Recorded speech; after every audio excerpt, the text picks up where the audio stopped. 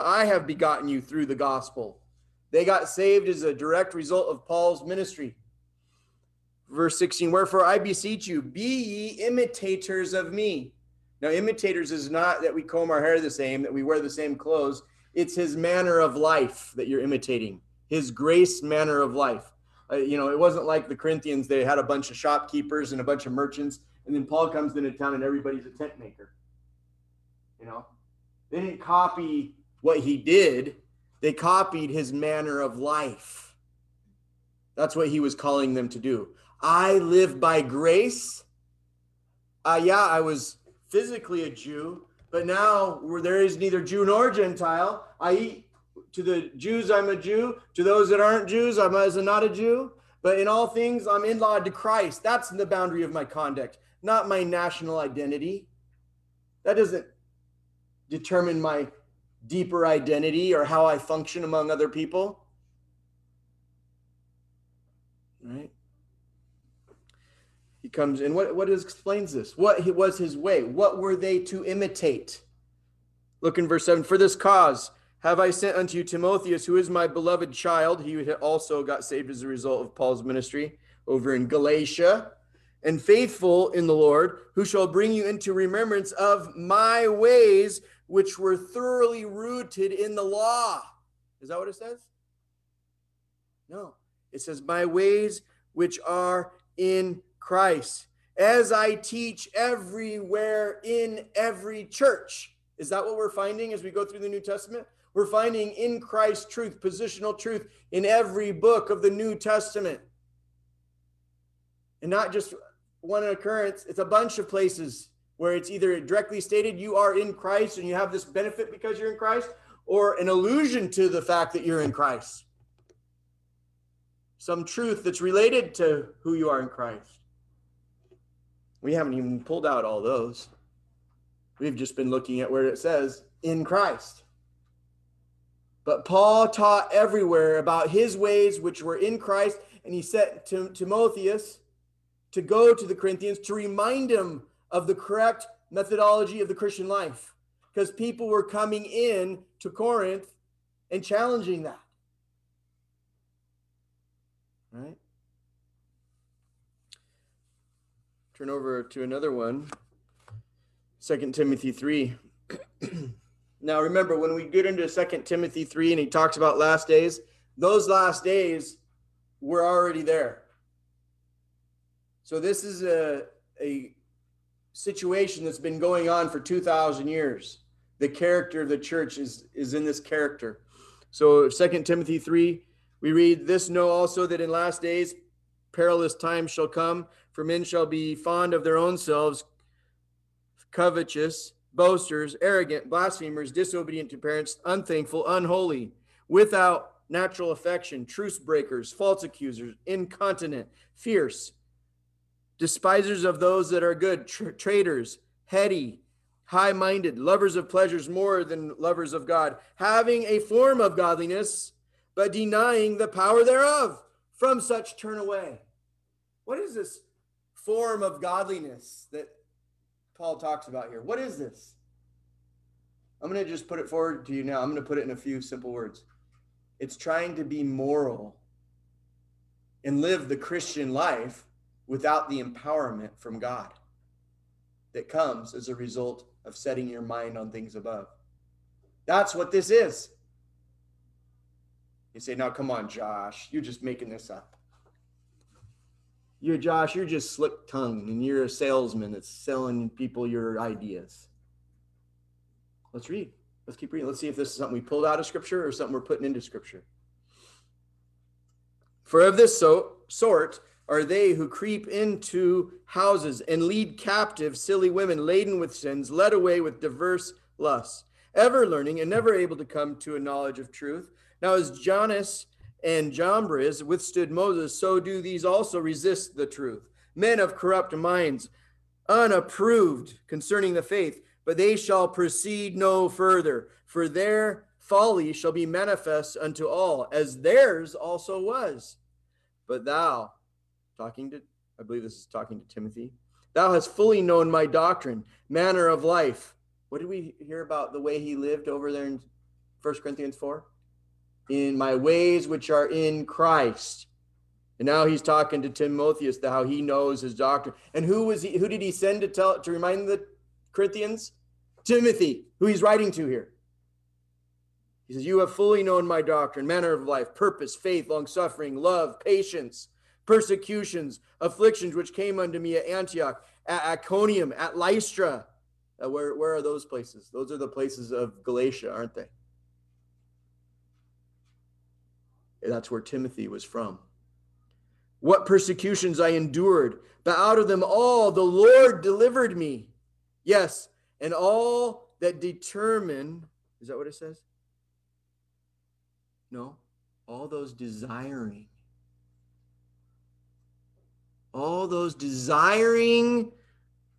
to live godly in Christ Jesus. I think that's almost the most important part of that verse. It's not saying all those that desire to be godly will be persecuted. No, it's talking about the methodology. What is your method for living godly? And this verse tells you it's through being in Christ. That's my method. That's the true only methodology for being godly in this dispensation. Because it's the promise is you set your mind on things above, the Spirit will empower you. That's the promise. If you take out that first part of the promise, you will not be godly. All right? But if you desire to be godly in Christ, you will suffer persecution.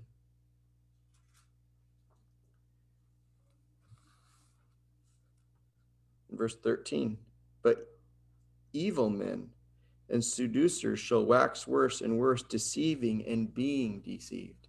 There's those that come and they teach a different methodology for the Christian life, and they deceive people. And it is a very appealing message. One of their messages is that gain is godliness, because it comes right out of the law, comes right out of the Old Testament. In the Old Testament, if the Jewish person did follow the law, they would have health, wealth, and happiness. And that's come over into the Christian church in the form of that Puritan or Protestant work ethic. The idea is if you just work hard, you'll be a wealthy person. Well, what's the problem with that? What if you're not wealthy? Is it because you're evil? Is it because you're not doing what God wants you to do? Okay. Which is baloney. It's complete baloney. All right. The Christian life is spiritual blessings, not physical blessings. The Christian life is spiritual blessings, not physical blessings. Our spiritual blessings are immeasurable, and there's infinite is our infinite God. His grace, we have that, and it's infinite. His love, it's infinite, because that's who he is. And it's given to us in Christ. Okay? He gives it to us without measure, and there is no budget on it. We live in a world that has limited resources. But in Christ, I'm out of this world. I'm at the Father's right hand, outside of this universe. And it is set because it's in God's mind. With that, let's go to the book of Galatians.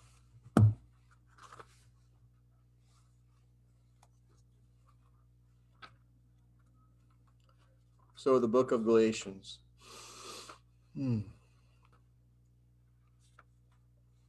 This book was written to, Galatia is a region. There were several churches in the area. You can read in the book of Acts when Paul went there. He went there on his first missionary journey. Went there several times. But it's where Timothy got saved. It's also where he got stoned to death. He got stoned. And if you know the Jewish custom, when they stoned somebody, they'd take a big rock and drop it on their head to make sure the deed was done. And we have evidence of that in Scripture, because apparently Paul was damaged for the rest of his life as a result of that. He says when he went to the Galatian, and he speaks in the book of Galatians to them, he says, you guys you saw what a large hand I wrote unto you.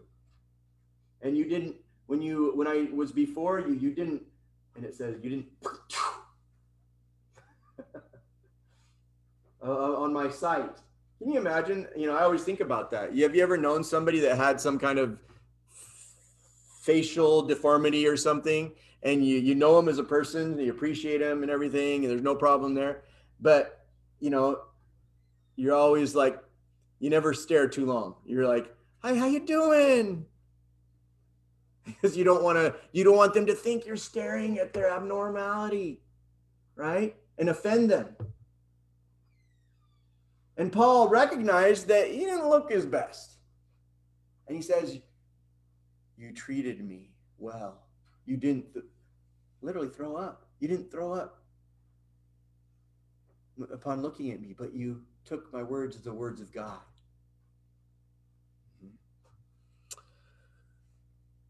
So this is the history of the Galatians church. Later on, Paul, on another missionary journey, he's traveling around the churches, and he is getting monies from the churches to send to the poor saints who are at Jerusalem, as he had promised to do. That's what he was doing when he was traveling all up around Philippi and Macedonia and Corinth and Athens and all those areas. He was collecting money for the poor saints at Jerusalem. And why were they poor? Well, there'd been some famines, and but one of the reasons is they sold all their stuff, and because they thought Christ was going to come back so quick. Remember Barnabas? He sold all his stuff, and they gave it to the church. They thought, Christ is going to come back soon, so let's sell all our stuff. Okay. God never tells them to do that, but they do it. And it has a fail point, doesn't it? It has a fail point. Now the church is poor. And then you have to go call upon the charity of the other churches. But they did. They brought charity. Paul was bringing charity. As Paul comes, and he's right around Corinth, a delegation from Galatia comes and meets him. Or they're traveling with him. I don't remember you can correct me. But he gets some travelers from Galatia with him, and they bring reports of things that are going on in Galatia. And the problem is there's legalizers coming in, bringing a different methodology for the Christian life. You know what it was? You take not the law, but modified law, and the Galatians need to do this modified law to grow as Christians. If you're going to grow as a Christian, if you're going to be perfected as Christians, you need to practice these elements of law. And Paul is so upset about this. You can go back in Acts. Normally he traveled with a whole group of people following around with him, but he goes off on his own. And instead of using a secretary who he dictated this letter to, Paul wrote this with his own hand, showing the very disablement that he had because he was stoned. It was in a large hand. Imagine his vision being messed up because a big rock got dropped on your head. And he's writing in a large hand. And they knew why that was, pointing to his authenticity as the apostle of God versus these fools who were coming in and trying to tell them to live a different kind of life than what he had laid down for them. Okay. So when you come to Galatians 1, we begin. All that was just the preamble. Okay. Now that we're done with the preamble, we begin the amble. All right. All right. So Galatians 1, Paul, an apostle, not of men, neither by a man, but by Jesus Christ and God the Father, who raised him from the dead, and all the brethren who are with me unto the churches of Galatia. See, Galatia was a region, and there were multiple churches in the region. Grace is to you and peace from God the Father and from our Lord Jesus Christ, who gave himself for our sins, that he might deliver us from this present evil age, and according to the will of God, even our Father, to whom is glory into the ages of the ages. Amen. I marvel that ye are so soon removed from him that called you into the grace from Christ unto another gospel. Oh, I thought there was only one gospel. Right? There's only one gospel. Jesus died on the cross for your sins. He was buried. He rose again the third day. That's the gospel. Right? That's not the gospel this is talking about. There's two gospels here, and neither one of them are talking about the gospel for initial salvation. Okay. What gospel is he talking about? It's the grace from Christ is a gospel. How do we know that? It doesn't say it's a gospel. Yeah, it does, because it says unto another gospel. So that implies the first phrase is a gospel. Everybody follow me?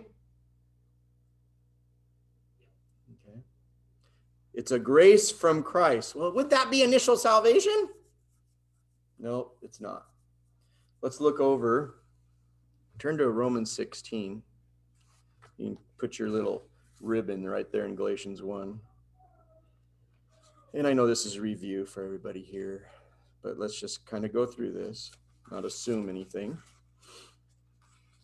Romans 16. We see in verse 24, the grace of our Lord Jesus Christ is with you all. Amen. It is true.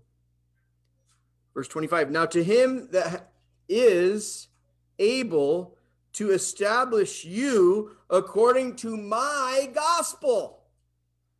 Paul calls it his gospel. And the preaching or the proclamation or the message that's heralded with authority concerning Jesus Christ,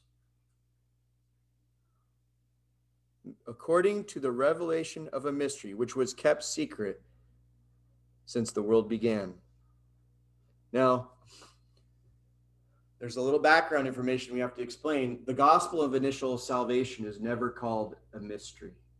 But this gospel that Paul calls his gospel here is called a mystery. What is a mystery? It's not a Hardy Boys novel. I know we like those, or the Nancy Drew novel for the girls. It's something unrevealed before the dispensation of grace, but revealed in the dispensation of grace, revealed by Paul as the steward of the dispensation of grace. This is a mystery about the identity of Jesus Christ.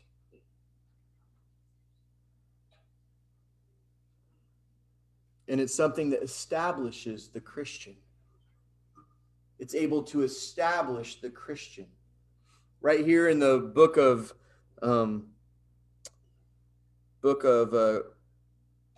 Romans, you can establish this. This gospel is not initial salvation. It is about the identity of Jesus Christ, how his glorified humanity is the basis for the Christian's position before God.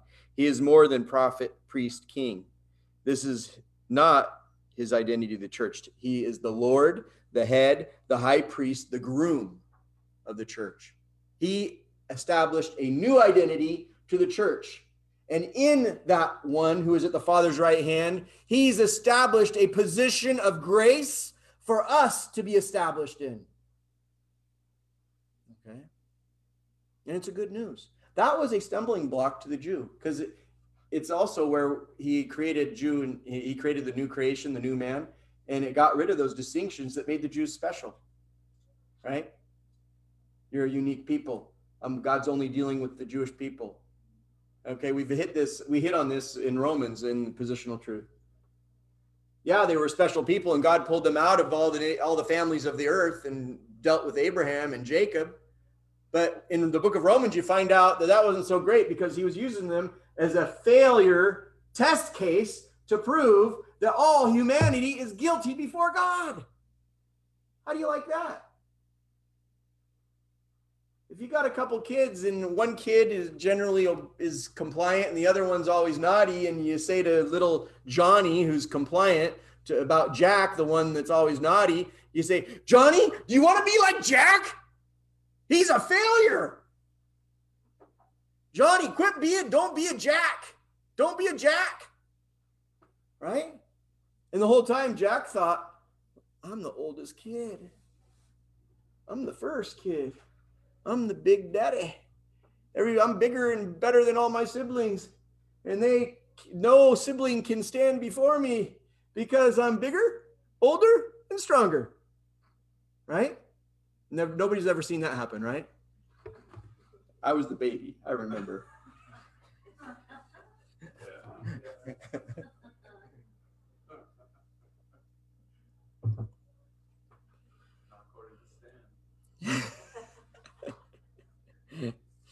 So we come back. We come back to the book of Galatians. And we see Paul is marveling that the Galatian Christians are they're removed from the one having called them by the grace of Christ to another of a different kind of gospel. Which, verse 7, which is not another of the same kind of gospel, but there be some that trouble you and would pervert the gospel of the Christ. There's an article here. It's not talking about the gospel of initial salvation, but this is another gospel. It's a gospel concerning the Christ. Oh gosh, now we got to look at what that is. It relates to this grace gospel. There's the identity about Christ, who he is for the church. We're called into it, that salvation. And there's a new identity for us. So Christ has a new identity, and he's established an identity for the Christian. Turn to 1 Corinthians 12.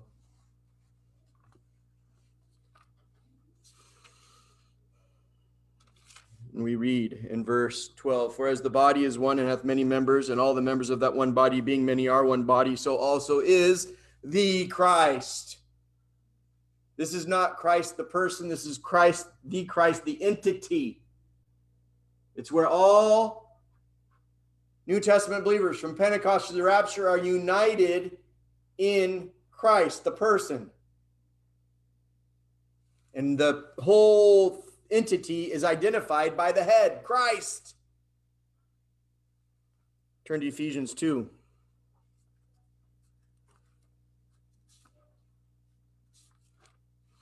In Ephesians 2, we read, verse 11, wherefore remember, verse 11, that ye being in times past Gentiles in the flesh, who are called uncircumcision by that which is called the circumcision in the flesh made by hands, that at that time ye were without Christ, being aliens from the commonwealth of Israel, and strangers from the covenants of promise, having no hope, and without God in the world. But now in Christ Jesus, you who were one time were far off are made near by the blood of Christ. For he is our peace, who hath made both one, and hath broken down the middle wall of separation. What's that middle wall of separation? It's the law. The law separated Jew and Gentile. The law was given to mark out Israel as a unique people that God was dealing with. They were to be separate from the nations. And even after the beginning of the church, the Jews, even Jewish Christians, continued to think they were better than the Gentiles. And Paul's telling these Gentile Christians here, nope. That wall was broken down by the work of Christ. Having abolished by his flesh the enmity, even the law of commandments and ordinances, for to create in himself of the two one new man, so making peace. See, it's a completely new man. It's kainos, new. There's different words for new in the Greek, and this new is completely new. It's not a remaking of the old. Okay? It's a completely new thing. We don't become Jewish Christians when we become part of this new thing. In fact, in Christ, the Jew is no longer a Jew. In Christ. Not down here. Down here, he's still racially a Jew. Down here, we're still racially Gentiles. But in Christ, there is no special blessing based on your race. Isn't that great? Now we're teaching something that's so inclusive, but I see pretty much one nationality, or I guess there's lots of nationalities maybe, but we're all generally Anglo, right? It's kind of interesting, isn't it? It's a wonderful message. It's a wonderful message. But we don't say it because it's popular nowadays to be inclusive. We teach it because it's in God's word that when you're a Christian, there is no special blessing based on race.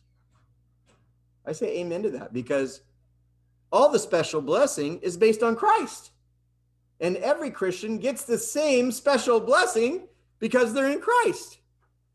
I can't say I'm better than you, and you can't say you're better than me. Okay? What a wonderful truth.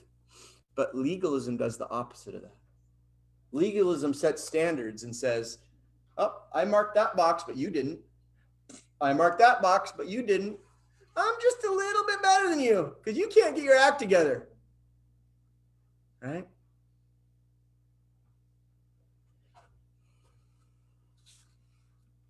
Turn back to Galatians.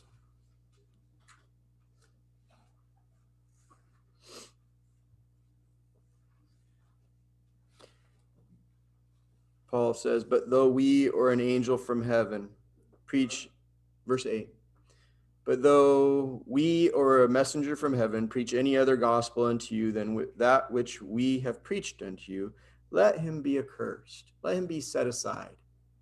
Now, what's interesting here, Paul comes under this very curse because as he writes this letter to the Galatians, he continues on to Jerusalem and he goes under a vow, a legal vow. And he ends up going into prison for 2 years where he's pretty much doesn't do anything. And then he goes to Rome under house arrest. Okay. And he gets put up on a shelf for a little bit. And that's what this idea of being accursed is. It's being put up on a shelf. You're getting benched. Everybody familiar with that term, getting benched? That's in high school sports. You got a player who's not doing what the coach says, and they say, Faring, you're benched. Play defense. Right? You just want to play offense and cherry pick on the other side of the court, but you're not playing we got to have defense. Benched. You can sit there until you learn to play as a team. Right?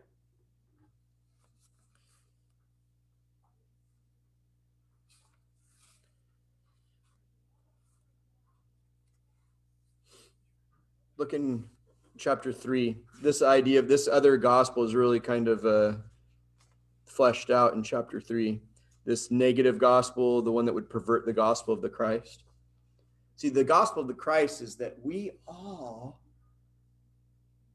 not any of us contribute anything of ourselves, but God places us in the body of Christ where he determines for the betterment. It's not for the betterment of ourselves. It's for the betterment of the whole body. Right? So I'm not up there trying to distinguish myself to show myself how better I am than another Christian, or to establish how godly I am, or to show how mature I am, or how spiritual I am. That's a false use of spiritual, okay? That's not none of that. That's all antithetical to the gospel of the Christ, because the gospel of the Christ says we're all together in Christ, and I am deficient without you. Because God gave you something in the body of Christ that I need. We're dependent on one another. So legalism separates, the Christ unites. See the difference? Legalism tries to show how different degrees of righteousness based on our performance. But in Christ, there's going to be differences because we're all at different places in the Christian life, but that's okay. We're not measured by that standard. Okay, we're all running our own race. I'm not running a competitive race with you.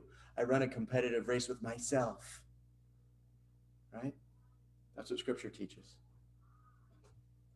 So when you come to chapter 3, O foolish Galatians, who hath bewitched you that ye should not obey the truth? before whose eyes Jesus Christ hath been evidently set forth, crucified among you. This only would I learn of you. Received ye the Spirit by works of law or by the hearing of faith? Right? Now, this is pretty much a rhetorical question, right? It has an obvious answer expected. No, we didn't get saved by works of law.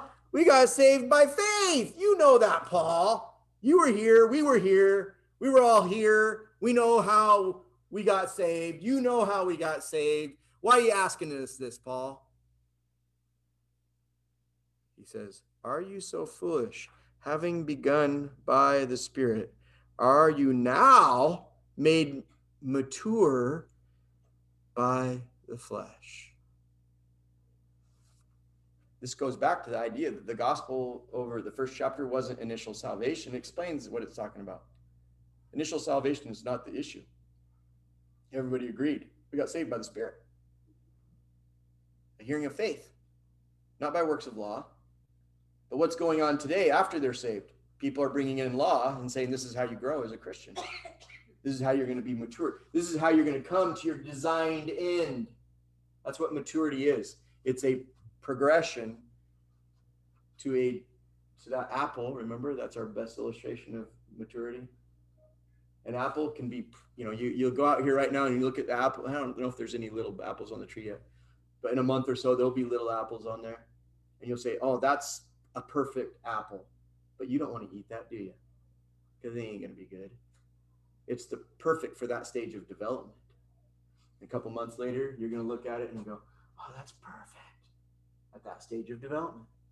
But then at the end, over there, and depending if it's a gala, it'll be August. If it's a Fuji, it'll be in the middle of September. If it's a pink, it's going to be hopefully before it freezes, right? But you'll take that, and it's ready to be picked, ready to be consumed, ready to go into cold storage, and you go, now that is a perfect apple. Well, maybe actually it's after you've eaten it and you're just holding the core, right? That's the perfect apple, right? In my belly, right? It's come to its designed end. How does a Christian come to their designed end? By a work of the Spirit, not through self-effort. See? Through a work of the Spirit, not self-effort. Now, when you get down to the end of the chapter 1, he begins to defend his apostleship all through the first few chapters. And it's kind of a fun study. We're not going to do it today, obviously. We've done it before. But he's really proving, he puts out a lot of defenses for, hey, my message is accurate and it is validated by God. I didn't get it from men. I got it from the Lord Jesus Christ. Proven. That should end it. But then he gives more evidences and more evidences that his message, ultimately what message? The message that we're in Christ together. And that's where true maturity happens, through a work of the Spirit, not through trying to show how we're better than other people by self-effort. Okay. So he says, he's going through all of that in chapter 1. Talks about the churches which are in Christ in verse 22. We come to chapter 2 and read with me in verse 1. He says, then 14 years after I went up again to Jerusalem with Barnabas and took Titus with me also, I went up by a revelation and communicated unto them that gospel which I preached among the Gentiles. What gospel is that? It's the gospel of Romans 16. That there's a grace established at the right hand of God in Christ, in the person who has a new identity to the church, the Lord, the head, okay, the groom. There's great, and he taught that grace among the Gentiles, that gospel. But secretly to them who were of reputation, lest by any means I should run or had run in vain. But neither Titus, who was with me, being a Greek, was compelled to be certain. They weren't compelled to do special works to establish their righteousness. None of them. See that? Verse 4, and that because of false brethren unawares brought in, who came in secretly to spy out our liberty. our freedom, which we have in Christ Jesus. Why did they come in secretly? That they might, because they wanted to know about freedom too and enjoy the work of the Spirit and be empowered by God to do amazing things? No. Because they wanted to take the Galatians, or not the Galatians here, but these people that were living by freedom, to bring them under their bondage. Okay? To bring them under their bondage. To be slaves. You know what living by law always results in? Living by the sin nature. That's what it results in. Living by legalism results in bondage to your sin nature. Let's look at a couple passages in relationship to this. So Josh, you're saying that gospel he preaches was the gospel of living by God's grace? Yeah, the Romans 16 gospel, the mystery gospel, his gospel. And it wasn't the initial salvation gospel. That already been dealt with. Right? Yeah. So, and you can go to Acts 15 to compare that too. I don't think we're going to make it to Acts 15, but that would be a good place to go. But we don't generally do the best thing. So we're going to go to a different passage. So turn to Romans 7.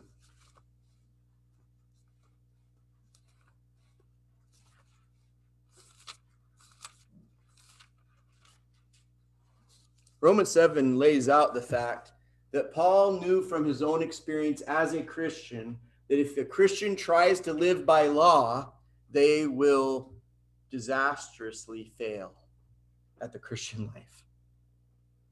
It lays out a principle in our very own minds that though you didn't live, none of us have ever lived by law. We're Gentiles. We were never put under law, and we never under any obligation to live by law. But you know what we are put under? We're put under the rule, the house rule of our families, right? And that's what forms our conscience. Our conscience? Yeah, our conscience. That's what forms our conscience. Is our conscience the methodology of living a good Christian life? Absolutely not. Because different households have different culture, different things that we establish as moral or immoral, right? But what do we have to compare whatever we were raised with to? God's word. And there's actually places in Scripture that says we got to tell our heart to shut up because our heart encompasses the conscience.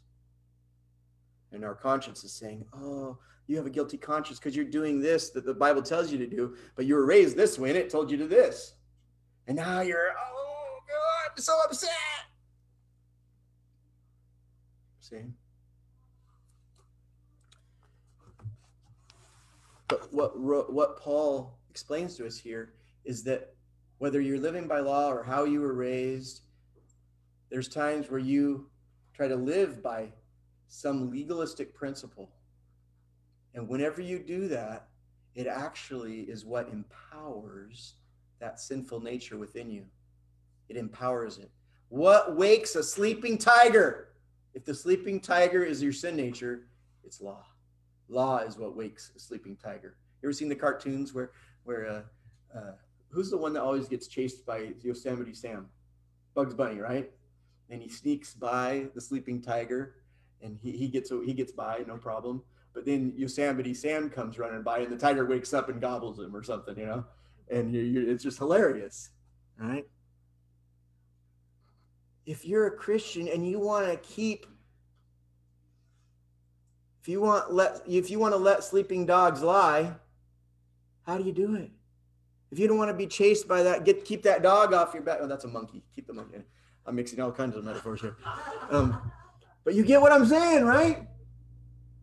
If you want to keep that evil monster down, how do you do it? Don't dangle law in front of it. Don't dangle law in front of it. We don't stop sinning by saying, thou shalt not. We stop sinning by saying, the grace of God has saved me to something better. I am better than that. God has made me capable God has changed who I am. That's not all that I am. I'm more than that. Right? And Romans 7 lays this out. If we read in verse 7, what shall we say then? Is the law sin? May it not be. No, I had not known sin but by law. For I had not known lust, except the law had said, thou shalt not covet. But sin, taking occasion by the commandment, wrought in me all manner of lust. For without law, sin was dead. That's how you let sleeping dogs lie. Don't dangle law in front of the sin nature. If you just leave it there, you'll still fail. You got to do the positive aspects, right? Who are you in Christ? You count yourself dead to the sin nature, but alive unto God in Christ. For I was alive without law. This is how you know people. There's a big controversy whether this is Paul before he was saved or Paul after he was saved. This tells you right here, it was after he was saved. I was alive without law once. That can't be said of anybody but a Christian. Okay? End of story. There is no debate. Wait. Paul backslid? Okay, this is that kind of terminology is never used of a Christian, but Christians use it wrongly. Paul sinned as a Christian. All right. Hopefully we're not blowing anybody's minds here, because we know it from our own experience. We sin. Right? Stop deluding yourselves. And the commandment, verse 10, which was to life, I found to be unto death. For sin, taking occasion by the commandment, deceived me, and by it slew me. Verse 12, wherefore the law is holy, and the commandment holy and just and good. Was then that which is good made death unto me? May it not be, but sin, that it might appear sin, working death in me by that which is good, that sin by the commandment might become exceedingly sinful. For we know that the law is spiritual, but I am carnal, sold under sin. For that which I do, I know not. For what I would, that do I not. But what I hate, that do I. Everybody confused yet? This is a struggle between the new nature and the sin nature. You know, this kind of a this kind of scenario does not go on for the unsaved. You understand that? They don't have two natures. They just have a sin nature. They might argue with their conscience, but this struggle, a strong desire to do good versus evil is only, really, there's no human being that had this before Christianity. Okay? Verse 16, if then I do that which I don't desire, I consent unto the law that it is good. Now then it is no more I that do it, verse 17, but sin that dwells in me. For I know that in me, that is in my flesh, dwells no good thing. For the desire is present with me, but how to perform that which is good, I cannot find. For the good that I desire, I don't do, but the evil which I don't desire, that's what I do. Is this the definition of insanity? You can't do what you want to do, and you do what you don't want to do? What kind of idiot are you, Paul? Yeah, I'm sure all you husbands have fallen into this trap before, right? Honey, I didn't want to do it. I really wanted to do the dishes, but I couldn't do it. Okay. Verse 19, for the good that I would, I do not, but the evil which I would not, that I do. Now, if I do that I would not, it is no more I that do it, but sin that dwells in me. I find then a law. Now, this is where we've been talking about law, is you put yourself under law, you're going to fail. Now, law here is used at a much broader idea. It's a principle. Okay? Not when we say you can't live by law, we're talking about a negative rule. Okay? This law is just a principle, just like the law of gravity. What's going to happen if you jump out the fourth-story window of a building? You're going to fall. You ain't going to hurt. Right? Okay. There's a principle that when I desire to do good, evil is present with me. That's just a principle in this life before we're glorified. I desire to do good. Evil's still present. Okay. Now, this is an aside, but that's why, just like in the Old Testament, what happened on the day of covering? Does everybody know? The high priest would go into the Holy of Holies twice that day. Once to cover the sins of the people as the nation, and once to cover his own sins. And what was the purpose of that? It's so that a holy God could continue to dwell amongst a sinful people, a sinful nation, for another year. You realize there's a sprinkling that goes on up in heaven today in regard to you? And that's so that God can continue to live inside a sinful human being. Okay? That's going on. That's one of the things our high priest is doing for us. He's living for us, keeping us saved up at the Father's right hand. That's part of that grace where we can be established, the identity of Christ to the church. That's part of that grace. Okay? How many people know about it? Unfortunately, not enough. Not enough Christians know about it. Verse 22, for I delight in the law of God after the inward man. There are principles. This is not the Mosaic law. The law of God after the inward man is the principles of how God shows out his character through a sinful human being. That's what the laws of the inward man are. But I see another law in my members, warring against the law of my mind and bringing me into captivity to the law of sin, which is in my members. O wretched man that I am, who shall deliver me from the body of this death? Who? What's the body of this death? It's that death that comes from the sin nature when I try to live by law. And he says that what's the conclusion? Who's going to deliver me? Grace by God through Jesus Christ our Lord.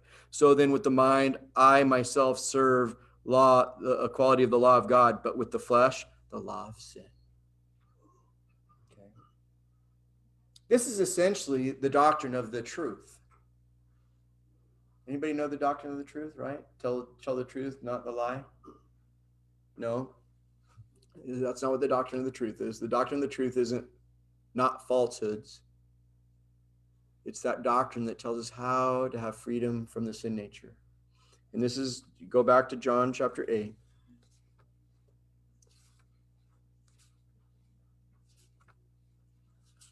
John chapter 8. And we read, Jesus Christ had been talking to a mixed multitude. He says in verse 24, I said therefore I said unto you that ye shall die in your sins. If ye believe not that I am, you shall die in your sins. Then said they unto him, who art you? And Jesus said unto them, even the same that I said unto you from a beginning. I have many things to say and to judge of you, but he that sent me is true, and I speak to the world those things which I have heard of him. They understood not that he spoke to them of the Father. Then said Jesus unto them, when ye have lifted up the Son of Man, then shall ye know that I am, and that I do nothing of myself, but as my Father hath taught me, I speak these things. And he that sent me is with me. The Father hath not left me alone, for I do always those things that please him. And he spoke these words, many believed because of him. Then said Jesus to those Jews which believed on him, if ye continue in my word, then ye are my disciples indeed. And you shall know the truth, and the truth shall make you free. They answered him, we be Abraham's seed, and were never in bondage to any man. How sayest thou, ye shall be made free? Jesus answered them, truly, truly, I say unto you, the one who does sin is the slave of sin. How offensive is that? The one who sins is a slave of sin. Sin is your master. Wow. Okay. Today, I think if somebody said that to us, we'd say, I don't care what you think. Moving on about my day. Right? Different world. This was offensive, what he says to them.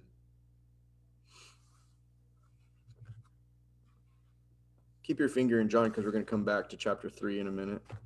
Jump back to Romans 6. So Christ prophesied concerning the truth, which was, how will you have freedom from the sin nature? In Romans 6, we read in verse 10 and verse 11, we could read the whole chapter. It all relates to it. For verse 10, it says, for in that he died unto sin once, but in that he lives unto God. Likewise, in a similar way, reckon ye also yourselves to be dead indeed unto sin, but alive unto God in Jesus Christ our Lord. So the idea that you reckon in your minds that you're dead to the sin nature, what does that mean? What does that mean when you say, I'm dead to the sin nature? It means that when the sin nature rears up his head as a master and tries to tell you what to do, you say, no, you're not my master. I'm dead to you. I'm dead to you. Everybody's familiar with that terminology, right? You're dead to me. That's usually how people say it. You're dead to me. Okay. You ever have somebody, I heard somebody mention it this way, that this person was at the house and somebody came, knocked on the door and says, hey, is Johnny there? Johnny, come out and play. And you just yell through the door. You don't even open the door. You say, Johnny's dead. How many sins can a dead man do? None. A dead man don't sin. A dead man tells no lies. Right? But a dead man doesn't really do anything either. Is that what God wants? He wants you to lay there.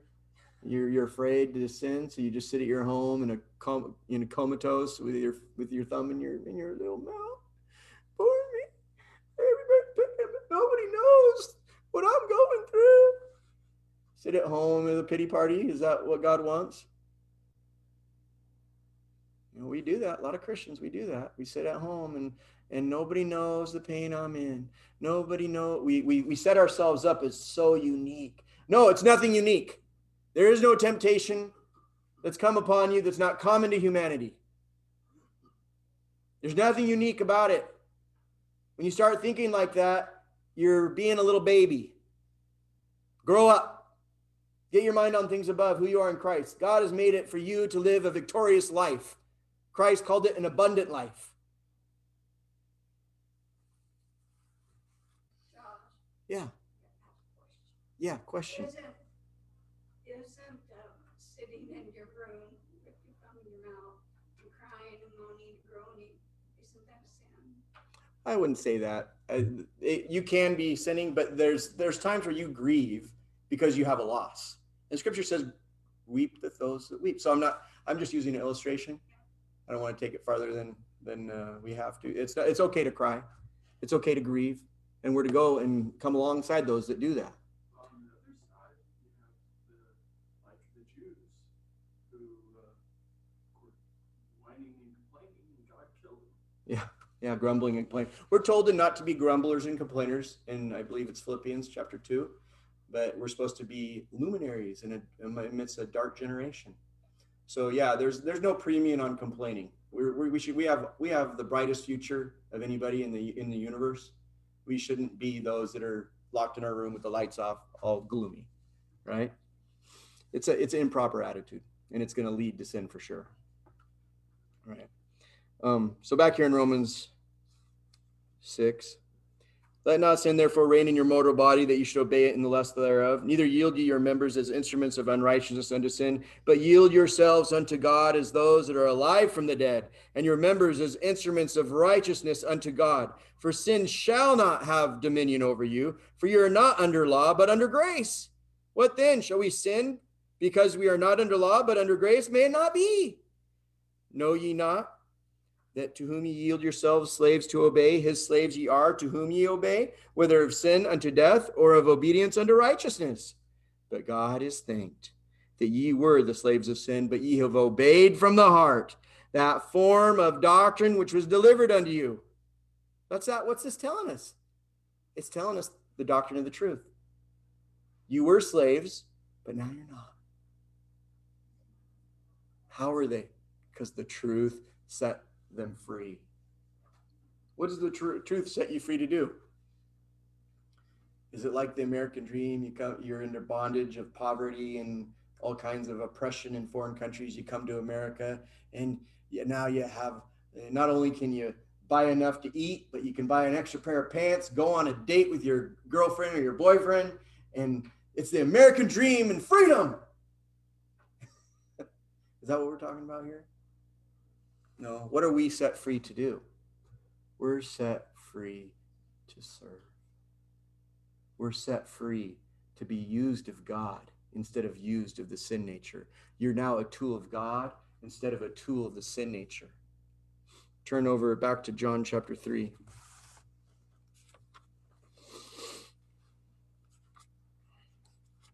So many people know John 3:16, but I would encourage you that this verse is, well, that's an important verse.